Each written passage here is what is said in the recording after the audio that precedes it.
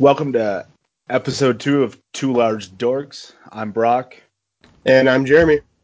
and this week we're talking about wide receivers. Just a little news and notes for everybody. We are putting these out on YouTube, under Two Large Dorks, as well as you can find a podcast version on iTunes, Google, Spotify, Stitcher, and there's a feed at our Podbean .com site. It's twolargedorks.podbean.com. So I just wanted to put that out there. Thanks to everybody who's listening. It means a lot, and it's a lot of fun to do. So we hope you're enjoying it as well. I do want to start this week on your general thoughts about wide receivers and how you went about ranking them. Yeah, for me, wide receivers are becoming harder and harder as these years go on. Teams are spreading the ball out more relevant receivers out there. I've kind of when I first got into Dynasty, that was kind of everyone was pro receiver. They last longer. But now I've been kind of leaning towards more pro running back over receiver with just there being so many viable receivers and so many young guys up and coming in the next couple years. Everyone talks about how this was the best receiver class ever. 2021 at the top of the receiver class might be even better. So I've been kind of leaning towards just at least if I have one, young stud on my team, and then other than that, you can kind of fill in the gaps around with some of the veterans and just having a pulse on some of those younger guys that aren't right at the top of the food chain. Oh, absolutely. I think that's key. Yeah, there's been a number of good assets. I do think the last couple years have been good reminders that although that class with OBJ really hit it out of the ballpark their rookie year, that it does take 2 to 3 years for wide receivers to really come into their own in the league. And when you are spending those high end rookie picks on them, you do need to be patient because it's going to take a little bit of time for them to really round into form and get going sometimes, except for the real elite guys. And I mean, that's a them when you see them type. But yeah, I agree. I think we're in an interesting point right now where the great class from a few years ago is getting to that 26, 27, 28-year-old range. So they're starting to hit that apex physically and start that decline. Now, for the elite guys, that decline is much less steep than for guys in mid tiers or lower. But yeah, I think you definitely want, if you can, to get a stud guy and then pair him with one of those young guys who's in his first or second year who you think has a lot of upside and work from there building out after that. So yeah, I guess did you have any big differences from a lot of people think in rookies or a guy that really stood out to you? Yeah, I just think like you were saying about the rookie receivers, like N'Keal Harry is like the absolute perfect example. He was consensus top receiver last year. Was going 103, 104. Sometimes even in front of the running backs. And now this year, you couldn't even get a late 2021 or late 2020 first for him. If you offered the 110, 112, you'd probably be turned down for him. And you know what really happened? He sprained his ankle to start the year and was hurt and never found a rapport with Brady, who's not even there anymore. They brought nothing else around him. If anything, to me, it seems like he's in a better situation this year, but his value has just diminished greatly. And I think we could see that with some of the guys in this class too. If they don't produce right away, 2021 might be the perfect time to buy them. Yeah, I think if we're going to take from this class, and this will be a nice little transition into rookies, I think if we're looking at this class where you might see guys like that, Ayuk following in Harry's footsteps from Arizona State, would definitely be a top contender. Even like a Mims who needs a little bit of refinement in the way he runs routes and gets open, is going to intrigue a lot of people. And obviously he took a hit with where he was drafted, but I think those two guys are guys where you might look and say, well, that didn't quite have the impact we thought it might. And actually, for me, the guy I'm going to guess does that might be Jalen Reagor, and that transitions nicely into rookies because I know you were much higher on him. I don't think he's a bad player, but I know in some places he's going as that wide receiver 3 ahead of Ruggs, or challenging Justin Jefferson at least for that. And I think the hype to me has surpassed what he did last year, and I know his 2018 was better than last year, but those are three guys that I think we could see that market correction go way too far after this first year. Yeah, I think almost all the young guys. I mean, CeeDee Lamb and Jerry Jeudy too are going to be the clear at least second as far as CeeDee Lamb, probably third option. And I know CeeDee Lamb hasn't seemed to lose quite as much. He's had just as much hype post draft with Dallas losing a couple weapons, but I could see him, struggling being the clear three, ending with 500-600 yards, and people being pretty disappointed. And same deal with Jerry Jeudy. They got the Cortland Sutton there as the clear number one stud, and I'm not a big believer in Drew Lock, so I think he could take a big hit as well. I think. Oh, I'm sorry. Yeah, I thought you I were think finishing up. Rager. It's just a big thing is where you value his talent. I think the targets will be there. Just how good of a player do you really think he is? Yeah. And like I said, I don't think Rager's bad. I think there's bigger holes than other people do. On Jeudy, I guess the one thing I'll push back against as far as him being that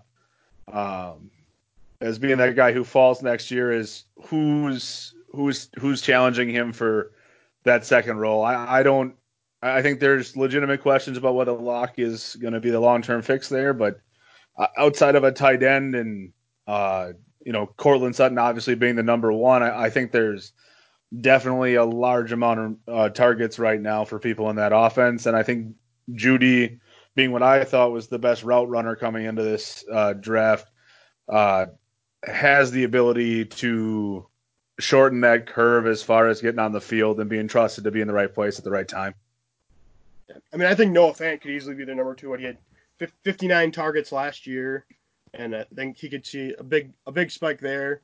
They also brought in KJ Hill and Alberto. So even if he doesn't see a huge like not down ticking targets, but problem with targets, they didn't have any sort of wide receiver two or any sort of like production like playable wide receiver last year in fantasy outside of Sutton.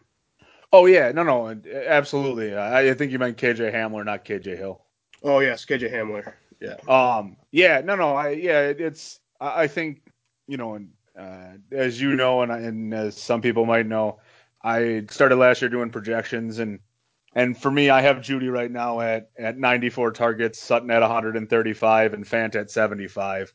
And I think that's a pretty good split. Could Fant cut into that role a little bit more? Yes, but I think Hamler is the one that gets held back by Fant, taking away some of those over the middle targets that a slant wide receiver would get, and I think Jeudy slots outside, and I think the focus is going to be squarely on Sutton, and it should be, but I think Jeudy might be a sneaky year one producer that some people seem to be lower on pre-draft than I expected them to be actually, which was kind of odd.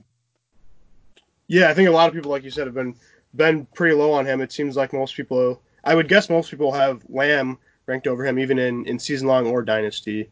I know and I can see it. I mean, with my draft rankings, I had Lamb and Jeudy on the same score. I think they win in different ways. Lamb is more pure athleticism, and that's not discounting his ability as a receiver. He's a wonderful receiver, but what really excites you about Lamb is watching him run away and make guys miss in the open field. Where I know when we were talking at one point, I showed you that first play of Jeudy's from the LSU game where he makes a fairly talented cornerback fall over twice on two different breaks in a route before the ball's thrown, and it's hilarious to watch and really highlights just how proficient he is with his feet.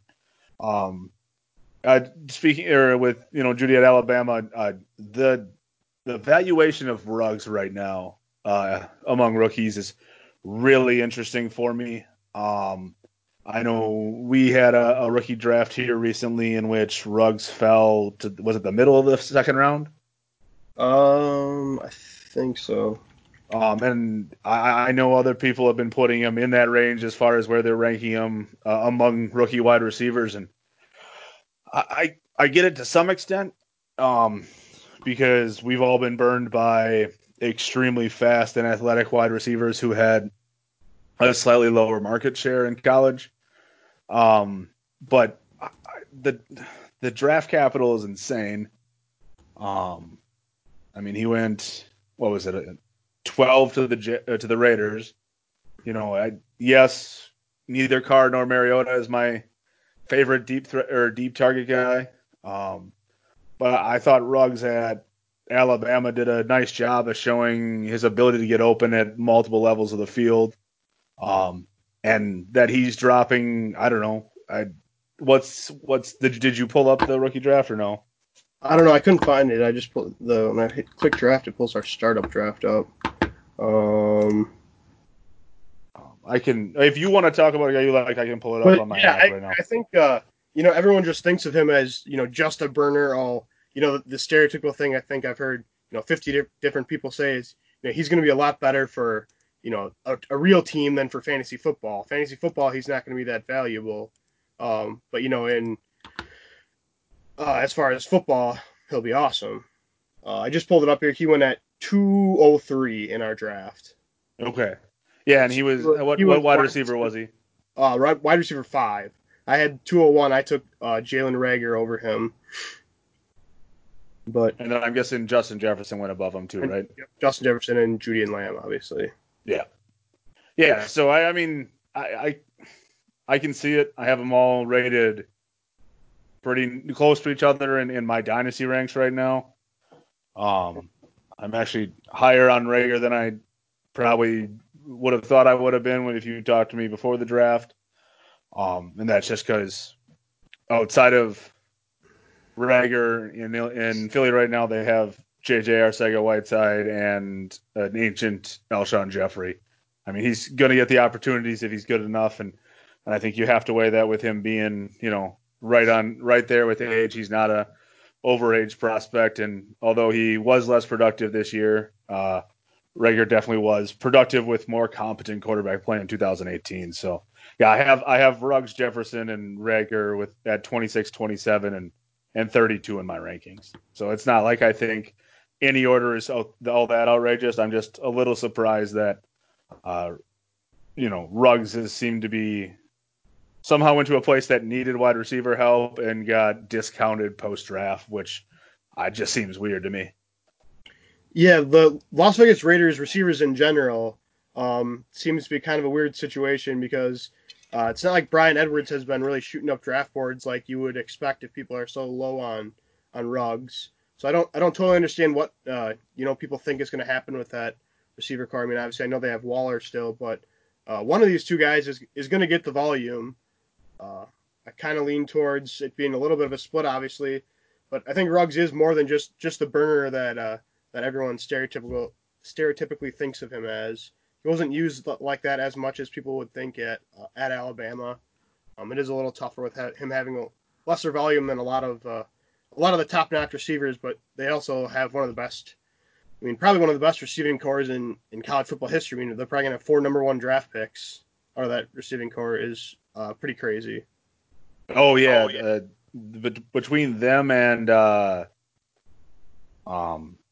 LSU, we're looking at a team or two teams in the SEC that could put out 8 first-round quality wide receivers over the next couple of years, and that's going to cause weird target numbers for everybody, I think. So, and we could be wrong. I mean, like I said, we've seen if Ruggs is Darius Hayward-Bay, he's still going to provide some value for your team, but it's definitely not what you'd expect from somebody who went 12th in the draft. So, people are working a little more risk in there than I think they should, but I get the hesitation nonetheless.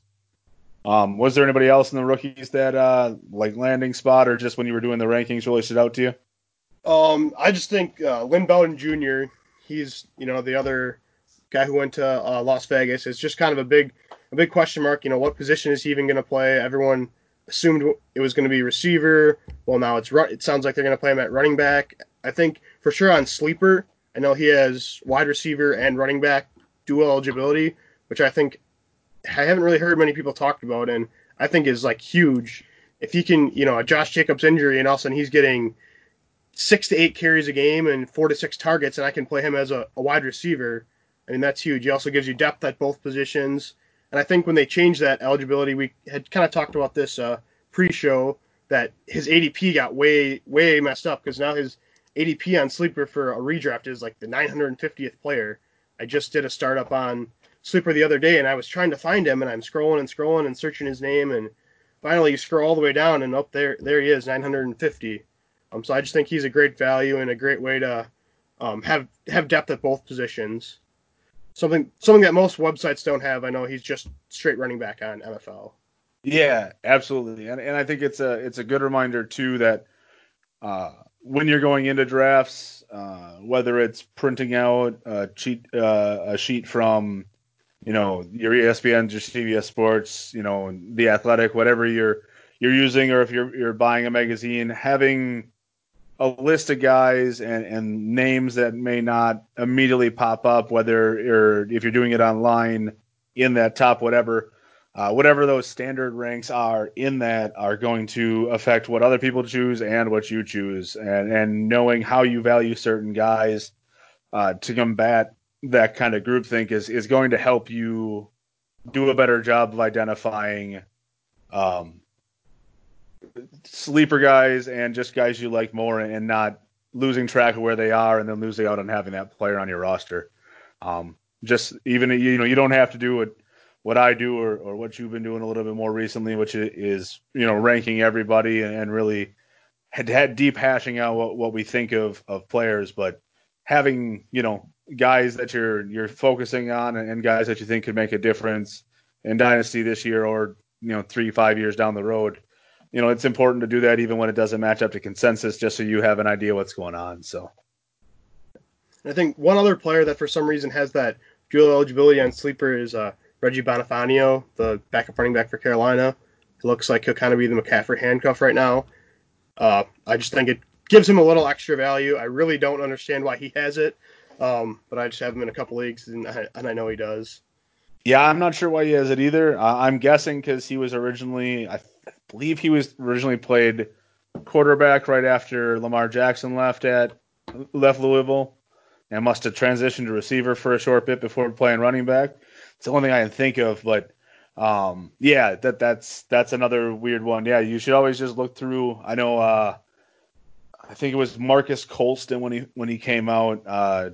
Not something that I know personally, but I was listening to a podcast where they mentioned it, and I don't know which one it was off the top of my head, but Yeah, I think it was he was a wide receiver tight, or he had dual wide receiver tight end eligibility, and became a real asset for people. So just looking for those quirks, knowing your scoring settings and taking advantage. I know on a personal note, I got in a dynasty league last year, and something that really helped my team was knowing that we used return yardage stats for people. It really gave me a couple guys deeper on my roster who ended up helping me during bye weeks and stuff, who performed at a much higher level because they were those return specialists. So, yeah, I think it's a great reminder that, using Bowden, but also just for everything, making sure you know what your league rules are, those settings, and looking for little ways that can affect who is a difference maker in your league, especially in a dynasty league where if you have 25 or 30 man rosters, you're going pretty deep on who you're keeping on your rosters and using week to week. Yeah, I agree. I don't know if we want to get into a little more of specific rankings where we got guys. I know right away you wanted to talk about Michael Thomas. I kind of had him in his own tier at number one. I know we both had him at number one. I had him in his own tier. I know you kind of you did not. Oh yeah, it's not because I don't think Michael Thomas is a clear number one. I think I don't know if there'll be many people who don't have him there. The receiving core around him in New Orleans is still pretty meh. They've been pretty well known for not having a number two here for the last, I don't know, 6-8 years of the Breeze era, and he's going to get 150 to 200 targets again this year because he gets open or creates separation reliably, and Breeze trusts him implicitly. So I don't think it's ridiculous, but it was interesting to me that with him being 27, he still came out as his own tier for you, and I have that the started wide receivers as a 4-man tier for me personally with Thomas, DJ Moore, Hopkins, and Adams. I'm definitely higher on Thomas on Moore than a lot of people are. I know we both had him at number 2, and I mean he's of my top 9 guys, he's the only one that's under 24. And I think what he's done with inconsistent quarterback play in Carolina so far, and just his ability to, to take advantage of the space that's created there, and still he'll be 23 this year during the season, but still being 23, I think he's in a dynasty setting, especially, he's an asset to work with, and it just gives him an edge. Whereas the rest of my first tier there are Thomas, Hopkins, and Adams, and all 3 are 27, and Hopkins is pushing 28 here. I know we had for being wide receiver 1s, we had a relative difference there on Hopkins. You had him at 8, whereas I had him at 3. Why so low for you on Hopkins? I mean, I'm not saying that you're not ridiculously down on anything like that, but a half tier when you're talking about the top of your rankings is definitely a difference. Yeah, I just think a big thing. Typically receivers take a step back that first year with a new team. He's going to Arizona, less time to, build continuity together. He was wide receiver 5 last year. He had almost 150 targets. I would guess he'll take a little bit of a step back in the amount of targets he'll receive. And I would just rather have the upside of some of these other young guys that, produced similarly to him this last year, that are also a little younger and staying in good situations. In some cases, some of them upgrading situation.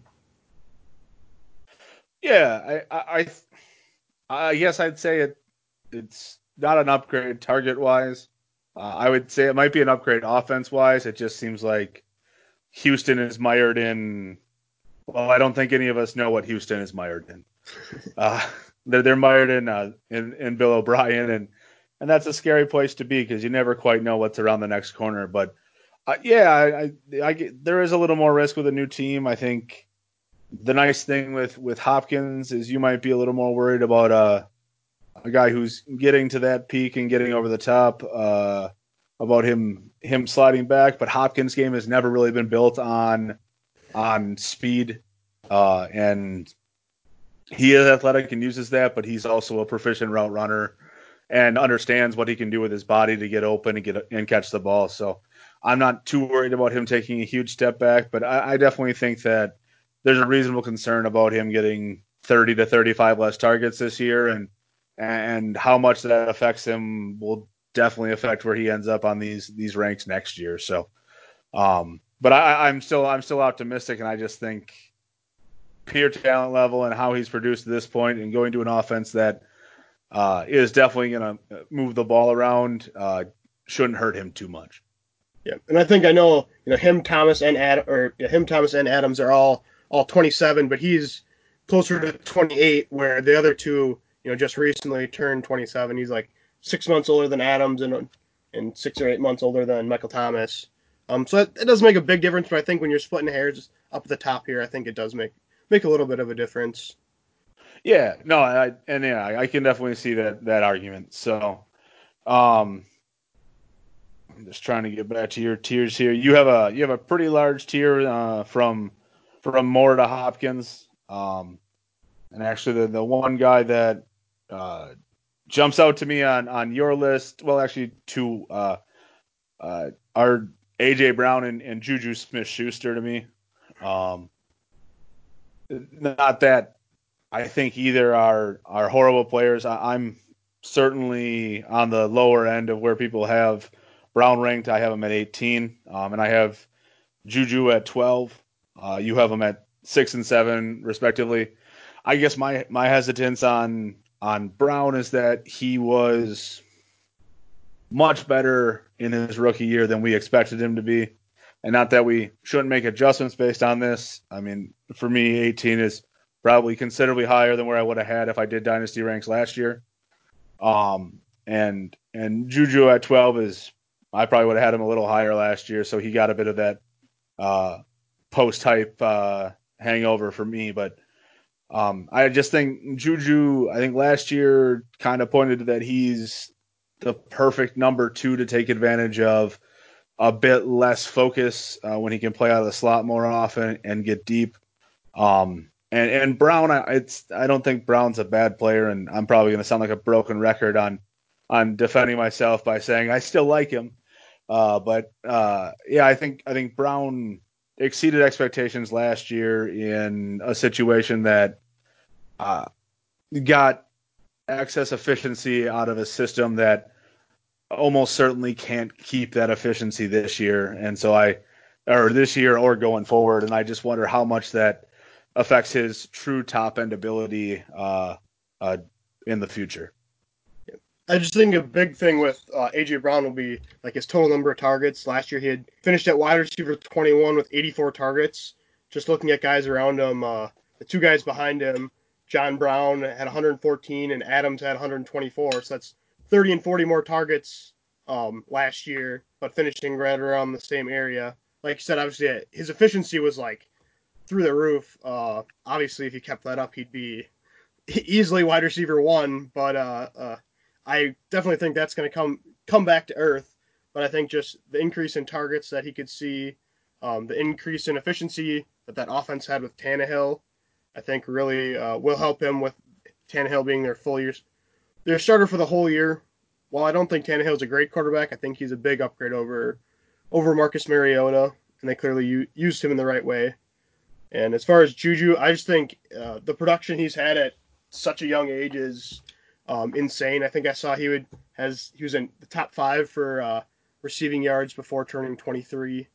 I know he had a little bit of a down year last year. Part of that was due to injuries and due to just Big Ben not being there. I know even the first game or so when Big Ben was around, he wasn't great, and everyone speculates, like you said, that he might be more of a number 2. But I think he could be an alpha. I know they've already talked this year about moving him back into the slot more, which I think could help him.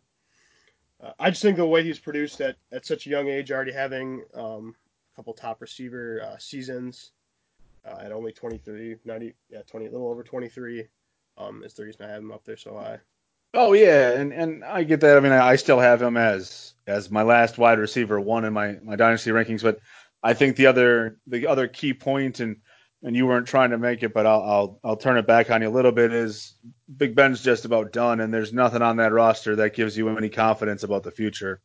No, he might not be there after. Is this the last year of his contract, or does he have one more after this? This is last year. He was like 2nd round pick, so there's no 5th-year option on him either.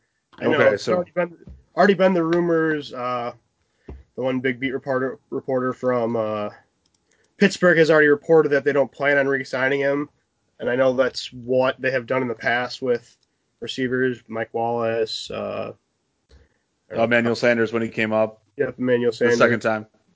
A couple other guys, yeah, that they've just let him go. I think they'd be crazy to do that, but even if Big Ben doesn't come back, I think they'll find some sort of situation that's better than the situation they found themselves in last year. Oh, and I hope so. And I mean, yeah, like I said, he's my last wide receiver 1. Getting back to Brown too, I know you think there should be more targets for him there, but I mean, he was 84 and he was 15 targets more than Corey Brown, who was their wide receiver 2 last year. And he what? Or Corey Davis, sorry. Did I say Corey Brown? Yeah. Oh, sorry. Yeah, Corey Davis, who's still going to be there. And, I mean, yes, if the results flip on them a bit, well, I mean, they were 9-7 last year and they ran the ball. Yeah, they were 9-7 last year and ran the ball 445 times and passed the ball 448. Even if they regress like we all think a couple of games and end up in that 6-7 win range, I don't think they're going to be a team that panics and throws the ball to try to make that up. And I guess I don't see where he gets all that much more volume as far as targets as long as he's in Tennessee with that offense.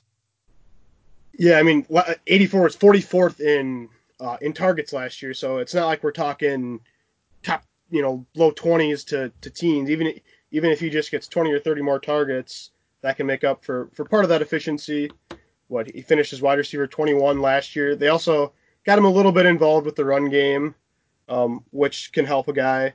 I just think the talent's there and the situation seems to be there. Corey Davis, I'm not a believer in him. Obviously, I don't think most people are at this point. They don't. Jonnu Smith as a tight end, okay. They just don't really have many weapons around him. Oh no, I agree. And I was a big Corey Davis fan coming out, and I still hold a little hope because I mean we can with our personal favorite, or it's tough to not do that with your personal favorites.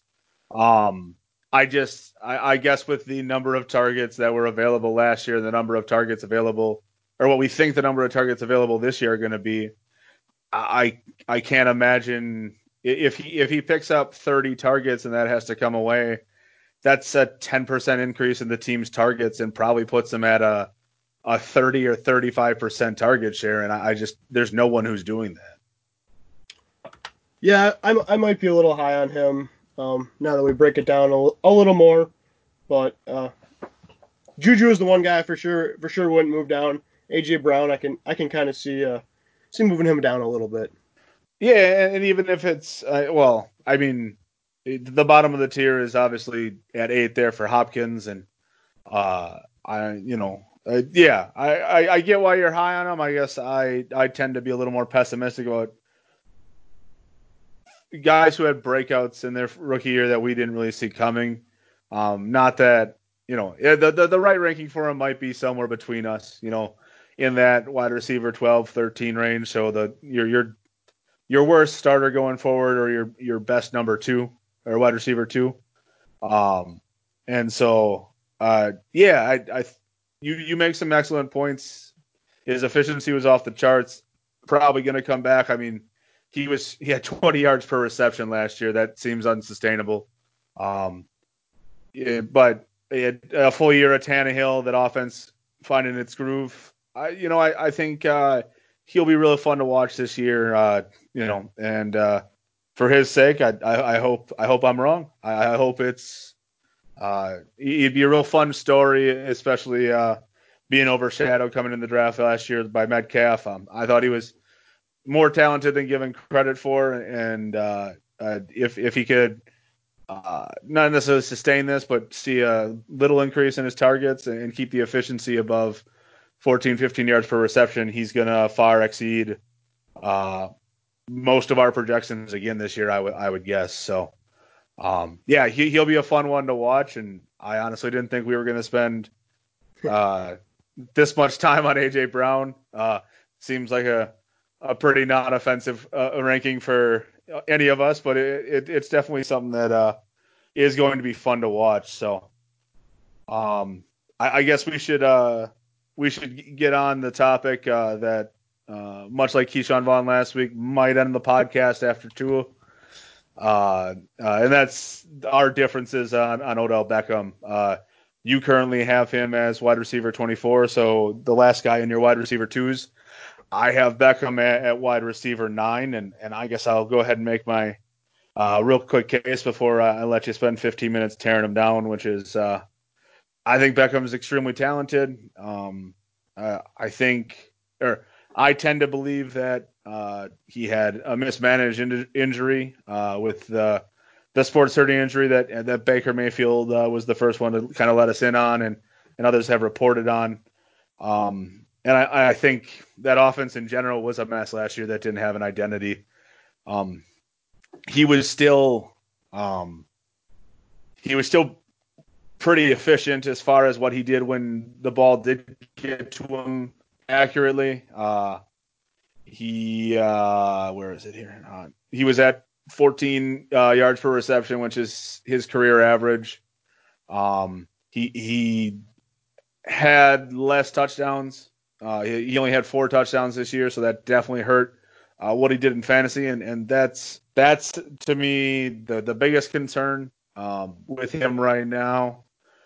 But I think we saw with Stefanski as quarterbacks coach, not last year, but the 2 years before that in Minnesota, both Diggs and Thielen got 110 to 130 targets thrown their way. And then last year that did come down for those guys with Stefanski as head offensive coordinator, but they did also bring Kubiak to be a pretty heavy lean on him as a special assistant to the head coach. So I'm betting on Odell being back to physical freak Odell this year or in going forward. That offense is going to be better put together going forward with Stefanski at the helm, and targets that aren't going to drop off too much, which I know is one of your big concerns with Odell. I just think he's still one of the three most talented wide receivers in the league, and I'm willing to bet on that as a low end wide receiver one going forward. Yeah, I think for me the big thing is he had all the volume in the world last year, and where did he finish? Wide receiver 25, I think, somewhere right around there. He had same amount of targets as Jarvis Landry, 130. Landry finishes running back 12 or wide receiver 12. So everybody kind of uses the blame of the offense, and yet they did have a receiver that finished as a wide receiver one. I know the second half of the year, especially when Kareem Hunt came back, they actually produced two wide receiver 20 or running back 20s. So I think everyone likes to blame the offense. I think that's a little bit of an oversight. I think while it didn't live up to our expectations, it's not like it was a bottom of the league offense. I think everyone had this expectation coming into it. Clearly, they did not live up to that. But I still think their offense wasn't as bad as everyone likes to talk about. And if you look at, I think a big thing with him was they kind of used him as just the deep ball guy. I think he was second in deep ball targets according to Pro Football Focus, and especially just if you look at his ADOT, I think his average ADOT for his years with the Giants was like 11.75, and last year it was like 13.5, which in theory that should be a good thing, but clearly did not help him at all last year.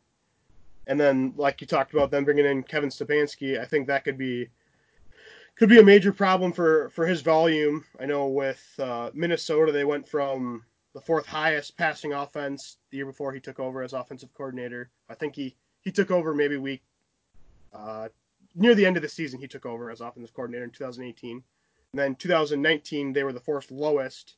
They also got their tight ends much more involved, which I think is clearly what Cleveland is looking to do with giving Hooper the most guaranteed ever for a tight end, and drafting a tight end, and then not yet getting rid of Njoku. We'll see what ends up happening there. And I think last year, I think I saw that Cleveland was the fifth lowest in tight end target share at 13%, and Minnesota was all the way at 24%.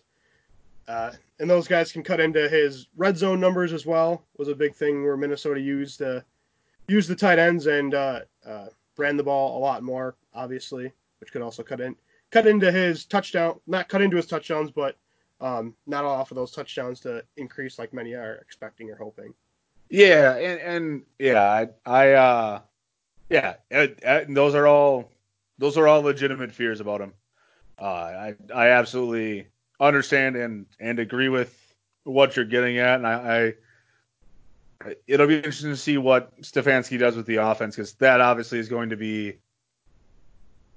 I think that's going to be the biggest thing that decides whether I'm closer to right or you're closer to right, is how that distribution of run and pass plays goes now that he's his own boss as far as what he wants out of the offense and how he wants the team to be situated. And I'm hoping he looks more to DeFilippo than he does to Gary Kubiak. To me, that's a no-brainer. But it's definitely a risk that you're clearly not willing to take, and I am. And that could either way is probably going to go. There's probably not a lot of middle ground here. It's either gonna work real well for one of us, and it's gonna be a disaster for the other, I think. So, but yeah, I think it's much like we said with Ruggs and Rager in the rookies. I think how you look at Beckham is super fascinating, and you're taking a faith on stuff that we don't completely know on both sides. Um, and that goes for a lot of the points on both sides. Well, it goes for a lot of things we argue about in fantasy for everyone, which is we're taking all the available data and we're making our best guesses as to what the 3 years, 5 years in the future is going to look like. And, well, we're going to be wrong a lot of times on those prognostications because 6 months from now, everything changes. So, go ahead. I just think, especially at looking from a dynasty perspective, obviously he's already 27 and a half, and finished at wide receiver 25 last year. So even if he does see the increased touchdowns a little bit, put him at wide receiver 13, 14, 15 even for this next season, well, then he'll be 28 and a half next year, almost 29 by middle of the season. And, that's where you can really start to see the decline. Obviously, everyone likes to look at Julio now, who has just been producing. Everyone's been saying that the drop-off's coming for him, and it just hasn't come. But I think he's much more of an outlier than a lot of people think. And I just think in Dynasty he could easily, we could be talking about this in a year from now, and he could be looked at as wide receiver 30 if he has another similar season to this last year. I just don't see the upside in him, even if he does perform a little better than last year. I mean, to me, the 27 and a half doesn't worry me. We're both super confident guys who are that age above him, and around him in our rankings. So that doesn't, the fact that he's 27 and a half doesn't bother me. To me, last year, he had a catch rate that was 7% lower, whether that was the increase in ADOT with the younger quarterback who's willing to just air it out, whether it's close or not. We can argue about that, but even if he regresses back to career norms, even with a bit of a target reduction, I think that we're still looking at a receiver who has immense talent and who makes enough big plays that touchdown number just by happenstance has a chance to come back to a bit more towards what we think he is. And I'm willing to bet on that. But I definitely think that there's a chance if I redo these once more before the season starts that he could be closer to he could be closer to that wide receiver 12 to 15 range instead of up at 9 for me. So you definitely make some good points and stuff that I can't out and out refute or just ignore, and that definitely matters. So yeah, and for me the biggest difference with the other guys that are 27 is, if Odell finished at wide receiver 12 where Jarvis Landry finished this last year, I think that would kind of change his outlook. I mean, the other guys, obviously Michael Thomas had a record-setting year. Adams even finished in front of Odell with a game and a half less, or 2.5 less games. Evans was right up there in the top 5 before he got hurt. Allen Robinson was a top 10 guy this last year. So just the rest of these guys that are in his, and obviously I skipped over the obvious one, Hopkins, who was wide receiver 5 on the year. Just the rest of these guys that are around his age just finished in that top 10, top 12 range, where sure. he had the volume and he's got the age, but he didn't get the production like the rest of those guys did. That's just what worries me the most. Yeah, and I don't. We've spent enough time on this argument. I would like to actually see. I don't have anything quickly at hand about what his accurate pass percentage looked like on his targets last year from Baker. But I think the fact that he was 6% lower on his catch percentage last year compared to his career with Eli Manning not being the most accurate of passers definitely is something that stands out to me, especially with the 130 targets last year. Yeah, I'm not sure. We'll have to check on the catchable passes. I don't have that number either. But yeah, we'll see. I think he was definitely our biggest disagreement of all of everyone. Absolutely. Did you want to get to? Was there anybody that stood out to you in our top? We'll just say each of our top 24s. Yeah, I think the next guy for me would be Cooper Kupp. I had him all the way at 13, and you had him all the way down at wide receiver 28. I don't know if you wanted to talk about why you had him down at 28. Yeah, that's a fair question. I guess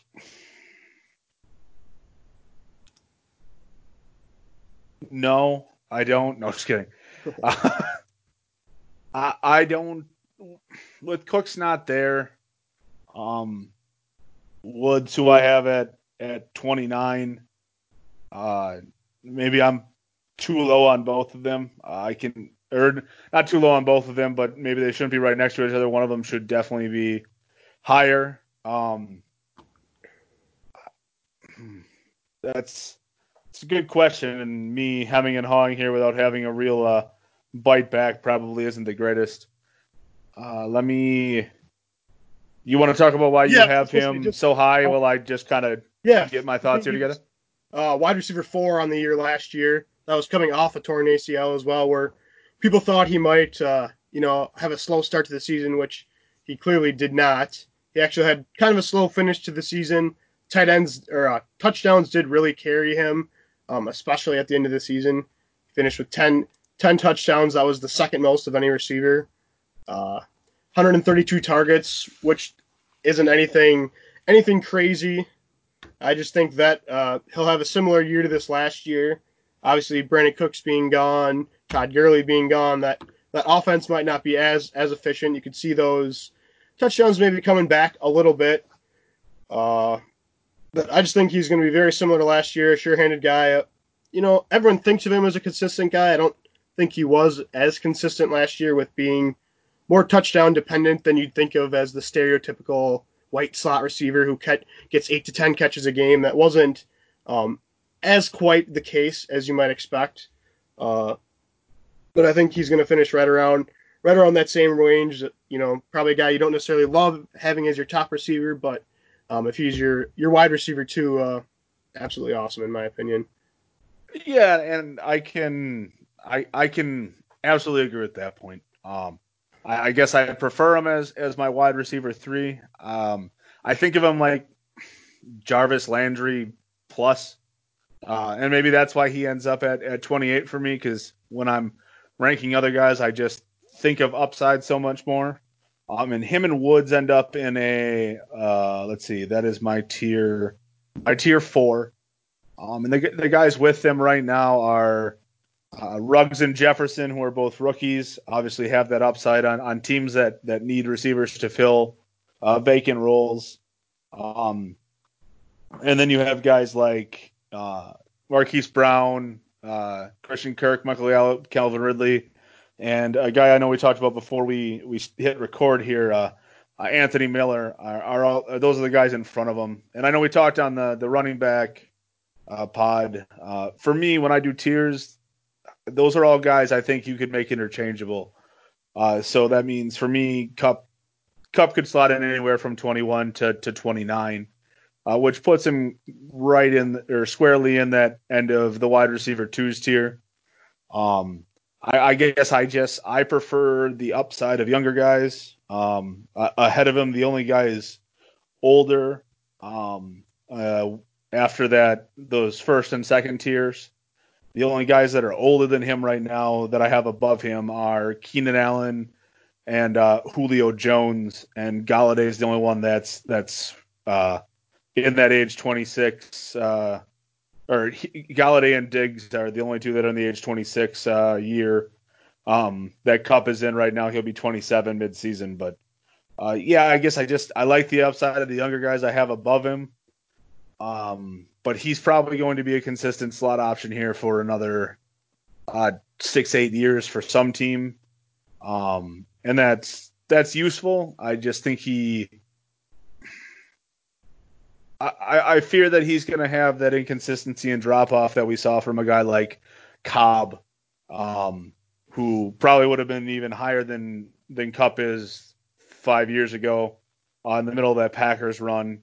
And I think that although I wouldn't say no to moving Kupp up to the top of this tier because he has been pretty consistent here the last 2 years, with his performances the last 2 years, I should say, when he's been healthy. I like the upside of the guys in front of him. I know with Miller in this tier, I'm just going to transition right into that if that's all right with you. Yeah.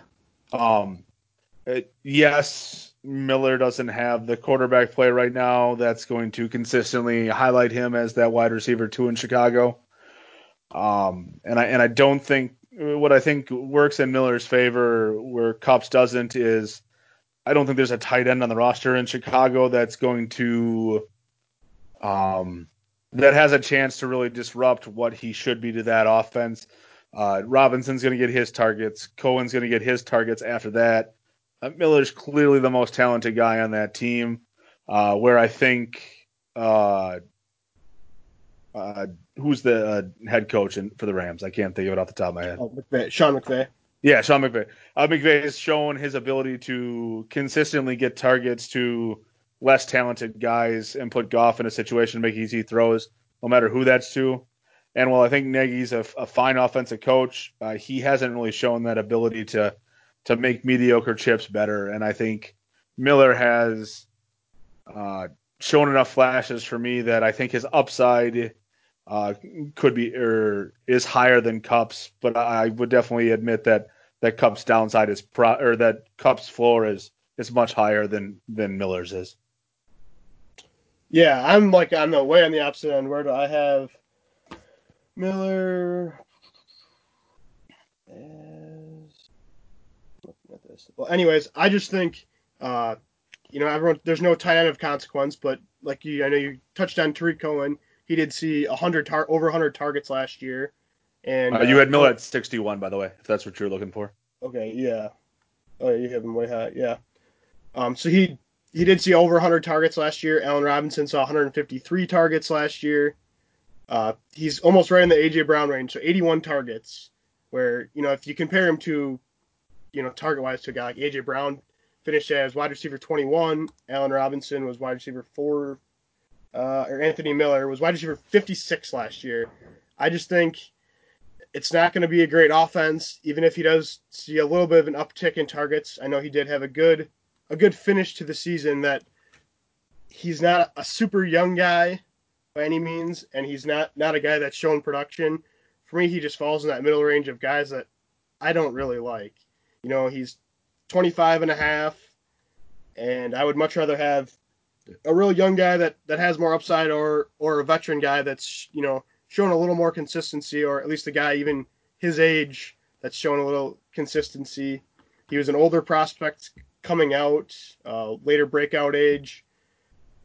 Just not a guy I'm a big fan of. I know for you a big thing is just betting on raw talent with him, and maybe it's something I'm missing, but I haven't seen the production there, and I don't really see a big change in their offense this year that would really boost him up much.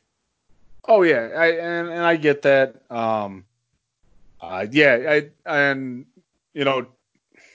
The Bears gave targets to guys I don't quite get. Gabriel's gone. He had 48 targets last year.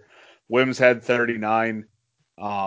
But those Robinson, Cohen, and Miller were the three guys there, and even with Trubisky or Foles, whoever it is, I think Foles could be a huge thing for him as far as just the randomness of touchdown production, because we know Nick Foles will throw that deep ball, and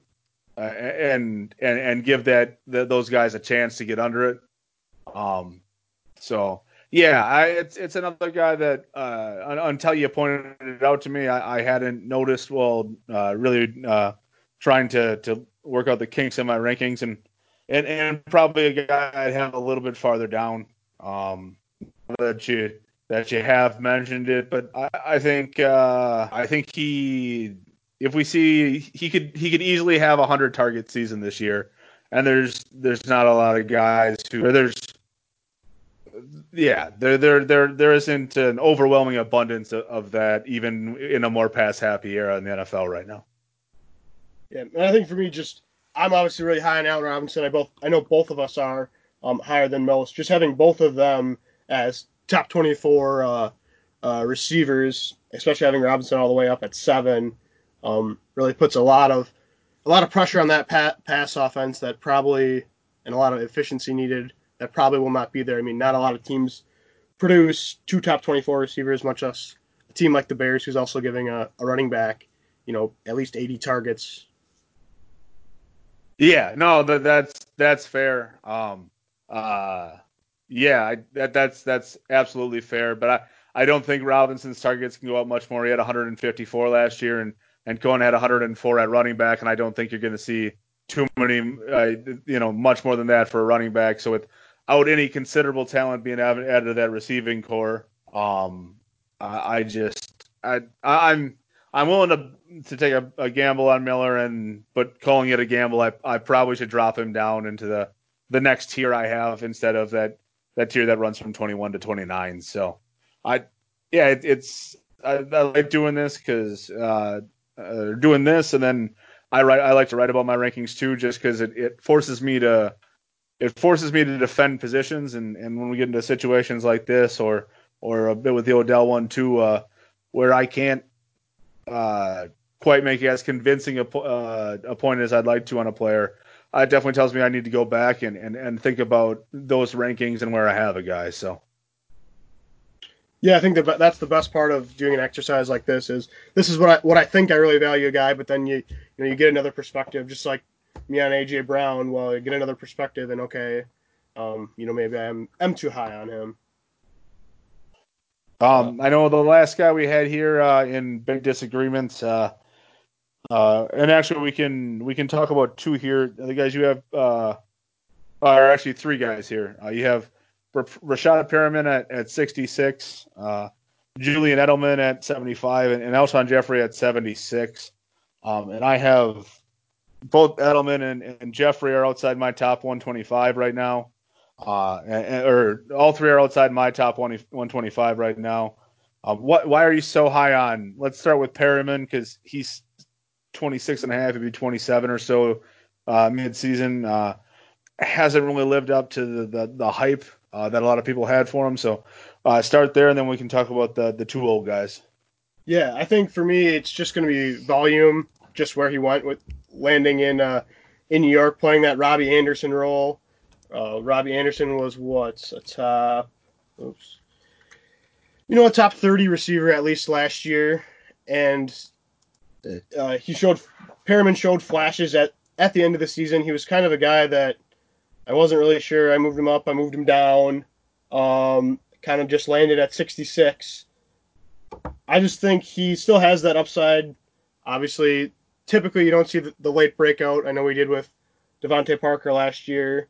And, it wasn't just situational for him last year. I think they did have some guys behind him that could have stepped in with Justin Watson or Scotty Miller in Tampa Bay, and he kind of showed himself as the alpha dog. It might be a little bit of overreaction just because I was totally wrote him off last year. Totally didn't think he was going to perform, do anything, and he did.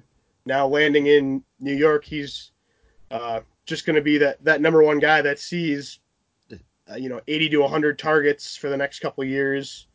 Yeah, I think the biggest thing is just landing spot and potential volume. And I guess I'll make this one point as to his late season breakout. Scotty Miller got hurt in that December 15th game against Detroit, and that's when Perriman had his 3 weeks that were of note last year. His 3 100-yard games were after Scotty Miller, and unknown and unsung rookie. All of his hamstring was. That's when Rashad Perriman finally did anything on for the Buccaneers last year. The Robbie Anderson role is definitely a thing there with the Jets. Who else is on that roster right now? It's Enunwa coming back from a season-ending injury. Denzel Mims, and not a whole lot else. So there's definitely going to be opportunity for him, but I mean, it's not like those Baltimore teams were loaded with talent that he got drafted onto, and he wasn't able to parlay that into anything of too much substance either. I think as far as Jets receivers go, I'm looking at Crowder getting 130 targets or whatever again, and then it's probably Herndon and Mims as far as guys catching passes that I'm interested in for the Jets before I get to Brashad Perriman and having any confidence in it. But and at 66, you have him as a mid-range wide receiver 6 on a roster. So I don't think the lottery ticket is a bad thing, especially with the targets that could be available over the next couple of years for him with the Jets. And if Darnold takes a step forward, he's going to need to throw the ball somewhere. I guess there's guys I'd rather take a shot on and a lottery ticket on and much better offenses than pass catcher 3 or 4 in an Adam Gase offense. Yeah. I also think he is a lot of guys in this area are getting more roster dependent. What does your roster look like? Do you need a safer option? Are you a little thinner at wide receiver as opposed to taking a shot on like a real young rookie or like an older veteran? There's still a little bit of upside baked in with him. I think if you look at what Robbie Anderson produced last year, he could be very, very similar to him. He finished at wide receiver 41. I mean, nothing special, but I think an asset to your team that can definitely help. Absolutely. And then just touching on Edelman and Jeffrey here real quick. For me, why Edelman slipped so far down my rankings is because he's 34 and lost the quarterback that he would seem to be so dependent on. He can still get open in that short area space, but without Brady there and not having a whole lot of faith in Stidham, I'm not too confident in him being much more than 1 year, maybe 2 left, being or fantasy relevant.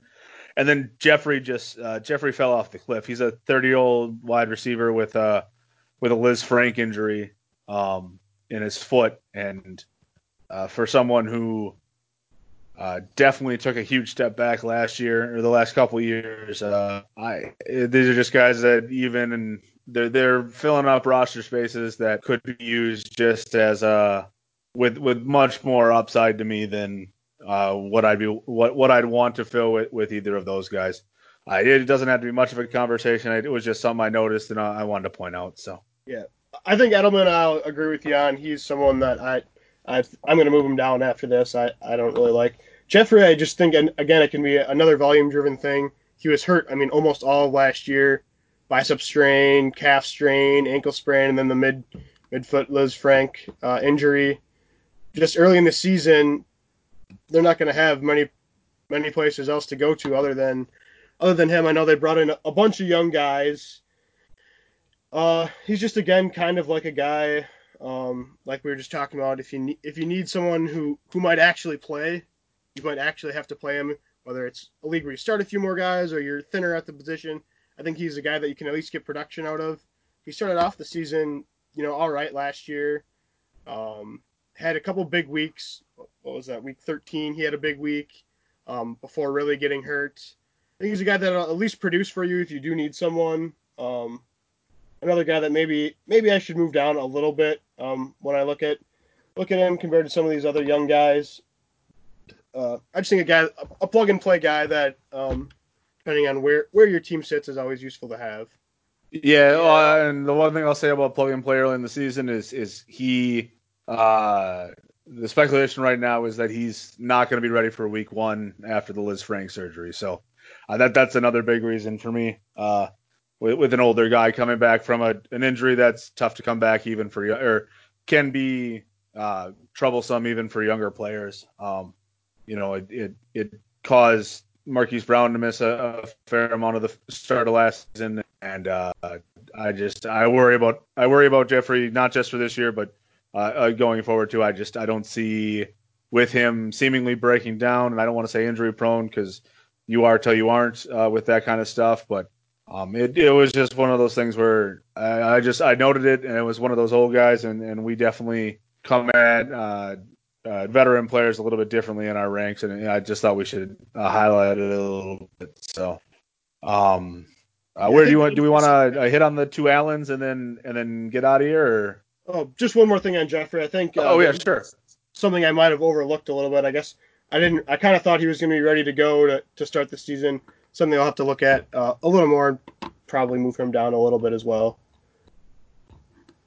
Certainly. Let's you highlighted the two Allens, so Allen Robinson and Keenan Allen. For Robinson, you compared him to Mike Evans, who I know for me is a tough guy to rank.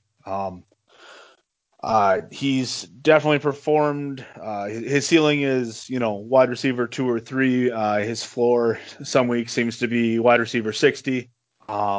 He definitely has the talent, but with Brady coming there, how well will they be able to utilize his skill set? I guess I'll let you take the reins. This is kind of your baby, and then I'll respond and we'll go from there.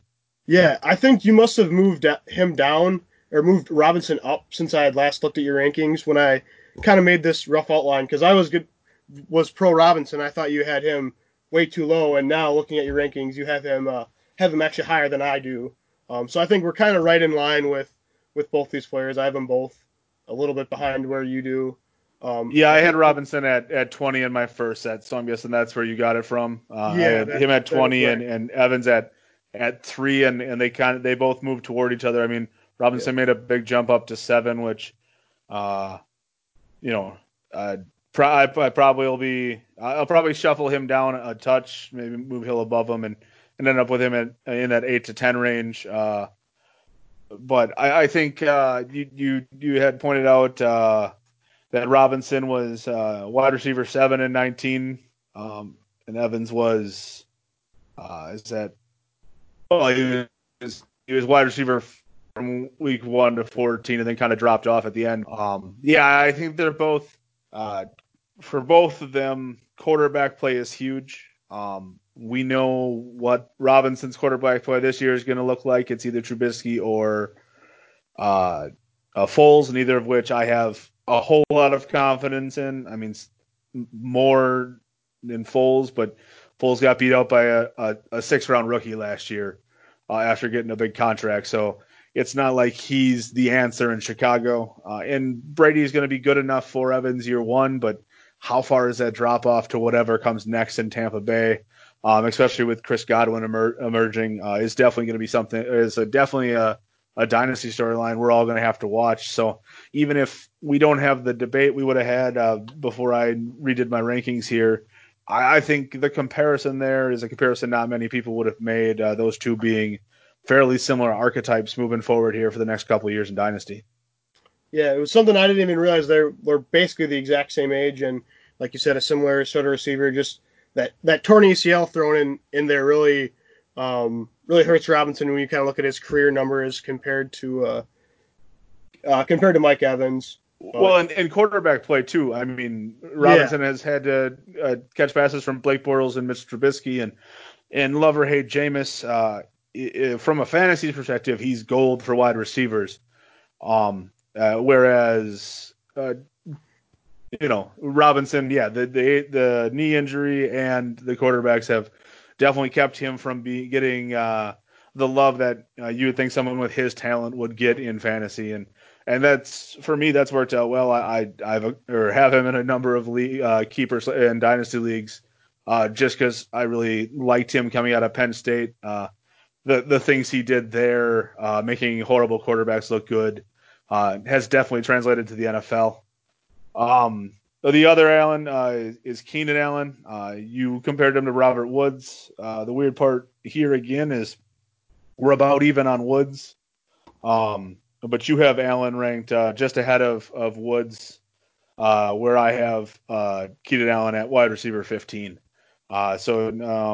You want? I'll let you start off again here, and then I'll talk too much, and you won't get another word edgewise after you stop. So. yeah, for me, I think a big thing with him was just that Philip Rivers connection and that good offense with bringing in the rookie and bringing in Tyrod Taylor. I think that's going to take a hit to him this next year. He kind of had a rough finish to the season, starting off the year with he had big games: 123 yards, 98 yards, 183 yards. Never reached 100 yards the whole rest of the season. Well, I mean, granted, one game was 99, so you basically did that week. Uh, I just think there's a lot of guys in this. I just think he is very similar to Robert Woods. Keenan Allen last year finished as wide receiver 6. Robert Woods was 14. The big discrepancy there was touchdowns. I just don't see a huge difference between the players. That's why I kind of had them bottom of my tier 4.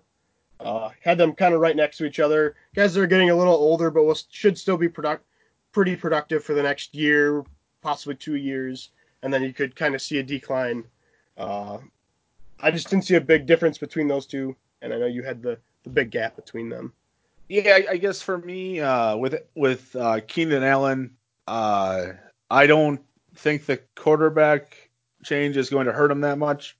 Rivers the last couple years, especially as the season has gotten deeper, or since we got deeper into the season, we definitely saw Rivers hesitate to and just not throw deep when Allen was open.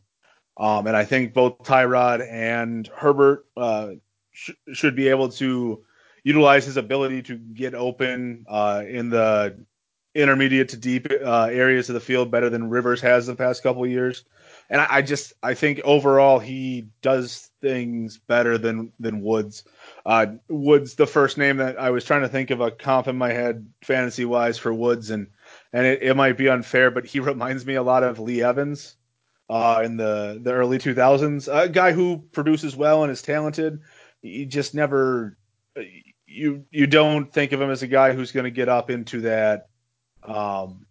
He's not going to get to that those wide receiver 6 seasons like Allen can, and he's going to be what did you say he finished last year? Wide receiver 14. Wide receiver 14. Yeah, I think that's his range. I think his upside is a high end wide receiver 2, and even without Brandon Cooks, I'm not sure that his upside is much higher than wide receiver 10 to 14, where Allen, if Tyrod or Herbert can consistently get him the ball when he's open, he's absolutely capable of a top 6 season going forward, at least a couple more years here. Yeah, I just think they weren't even very far off last year. But Robert Woods did miss a game, and I'm pretty sure he put up a 0 last year as well, which obviously you got to hold that against him. But you take out those couple weeks that he really struggled, and they're almost finished the exact same. I'm not really sure what happened. That was week 6. He put up a 0 spot against San Francisco. Did he miss a game with a concussion last year? Don't exactly remember the injury. Let's see. Not sure. I don't have the injuries here in front of me. I just know he did miss a game. It looks like it was.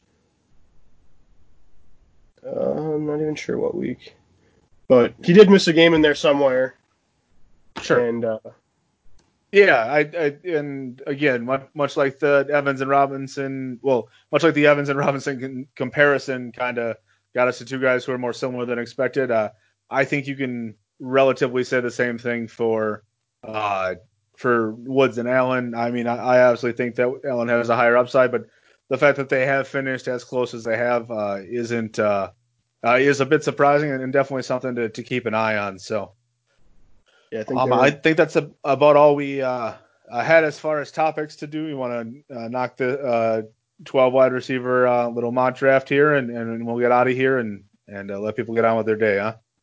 Yeah, that sounds good to me. All right, I had the first pick last week, so actually, I'm going to do this. We've already talked about the top of both our tiers. We have the same 1 and 2. I assume you're going to take Michael Thomas here.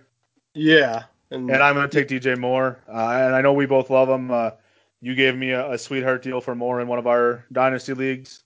And I think both of us would trade for Thomas at a drop of a hat. So if it's all right with you, I'd say we just move right on to pick 3.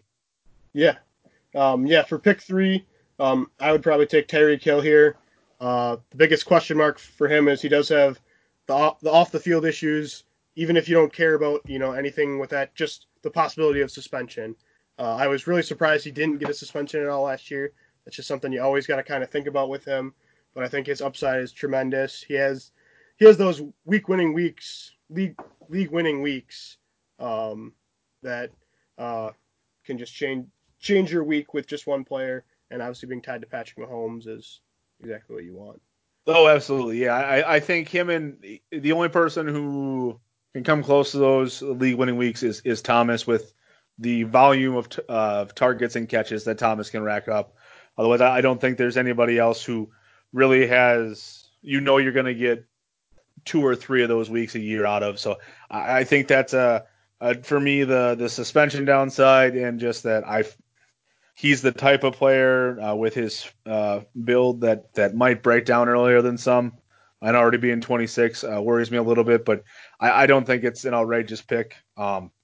I'm gonna go. We've already talked about him, so I won't linger too long on it. I'm gonna go with Hopkins. He's my number 3, but I think we've seen what Fitzgerald was able to do as a security blanket for Kyler last year. And I think Hopkins is a younger, better version of what Fitzgerald brought to that team last year. And the targets might go down, but that offense is definitely going to put him in better places to consistently get utilized than Houston did last year. So Hopkins will be my pick at 4. Yeah. Are we alternating this week? I know we had done 1, 2, 3, 4, 5 the last couple of weeks, but I don't want to step on your toes. No, but go ahead. You jumped me at 3, so I figure we can just alternate. That's fine. Okay. So you go ahead at 5. Right, I completely forgot. My next pick will be Devonta Adams. I think I kind of assumed coming into the year that they were going to bring in somebody to kind of compete with him more than just Lazard and Funches and Jay Sternberger, but that wasn't the case. He could easily be the only receiver to see a 30% market share this year and lead the league in targets. As much as everyone likes to rip on Rodgers now, he's still a top 12 quarterback at worst, and seeing that many targets from a top 12 quarterback, he's going to finish right up there the next couple of years. Absolutely. I'll play devil's advocate just a little bit. I would pick Adams here as well. We both have the same 4 and 5. Spoiler alert, my next pick will be Godwin, but and actually, you know what? Godwin will be my next pick, and actually my concerns for both are this. We don't know what the future looks like for either offense. The Packers draft would suggest that they're looking to run the ball more and put Rodgers in positions to run more play action and just be a bit more conservative. That's the only knock on Adams that I can think of right now. He's still 27. That puts him 5 years of pretty good or of solid to elite production ahead of him. As for Godwin getting Brady this year, who knows what that's going to bring? Godwin could drop a bit, closer to where you have Evans at 11 after this year because we don't know what the quarterback's going to be or what that offense is going to look like in general. But I think that's the only knock on him. Godwin's been extremely productive now last year and at the end of his rookie year.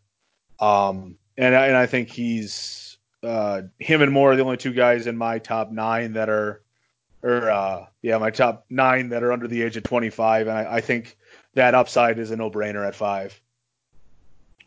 Yeah. For my next pick here, I'm going to go a little off my ranks. I'm just going to go Juju Smith-Schuster. I just think his age, the production he's had at such a young age.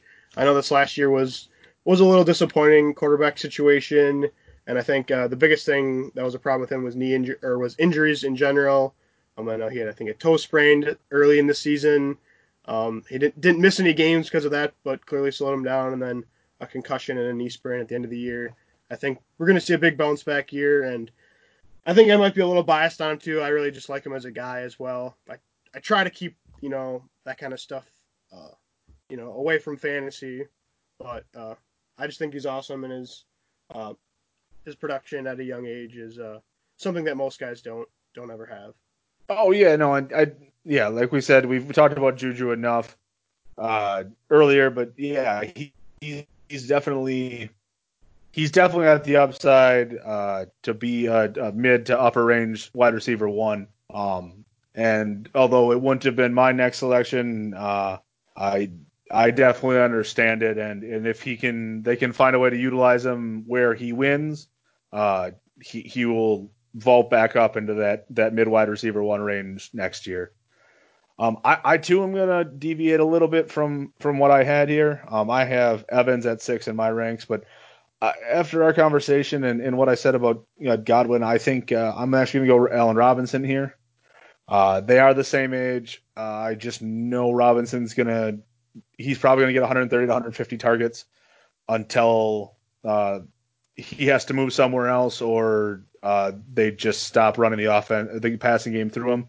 Whereas Evans has the Godwin consideration. Uh, and yeah, that's why I'm going to go with Robinson. It's, nothing too major, but it's, I think I'm going to probably pop him up above Evans here in my rankings, and I'll take him here in this mock. Yeah, my next pick is going to be Amari Cooper. I know everyone's talked about bringing in CeeDee Lamb, his bad end of the season. I think that was sort of injury related, and sort of has been an inconsistent player throughout his career. I know he has, for whatever reason, giant home road splits. I don't really believe in that as a thing going forward, but he was wide receiver. He was a top 5 wide receiver to start the season. Bringing back Dak Prescott and that offense just taking a step forward. I think he'll have another awesome year, and he's only not even 26, almost 26 years old. Yeah.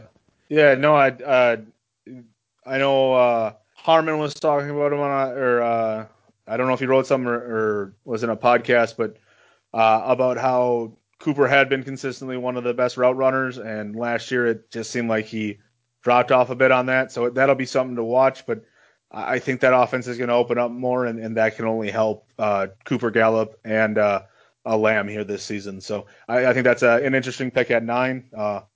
I will go. I'll go Mike Evans at 10. He's my number 6 wide receiver. Probably dropped down to 7 now, but yeah, he's really good. He's still relatively young. I don't think there's anybody I'd rather have above him right now where we're at. So that leaves you at 11, and then I'll wrap this up at number 12. Yeah, go with the guy that we talked about a bunch, AJ Brown. I think you kind of convinced me a little bit that move him down at least a little bit. I had him at 6. I'll probably have him in that 8, 9, 10 range. I still am a big believer.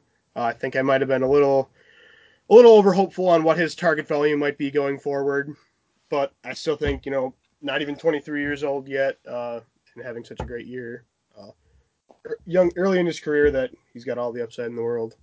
Yeah, absolutely. And we've talked about Beckham enough.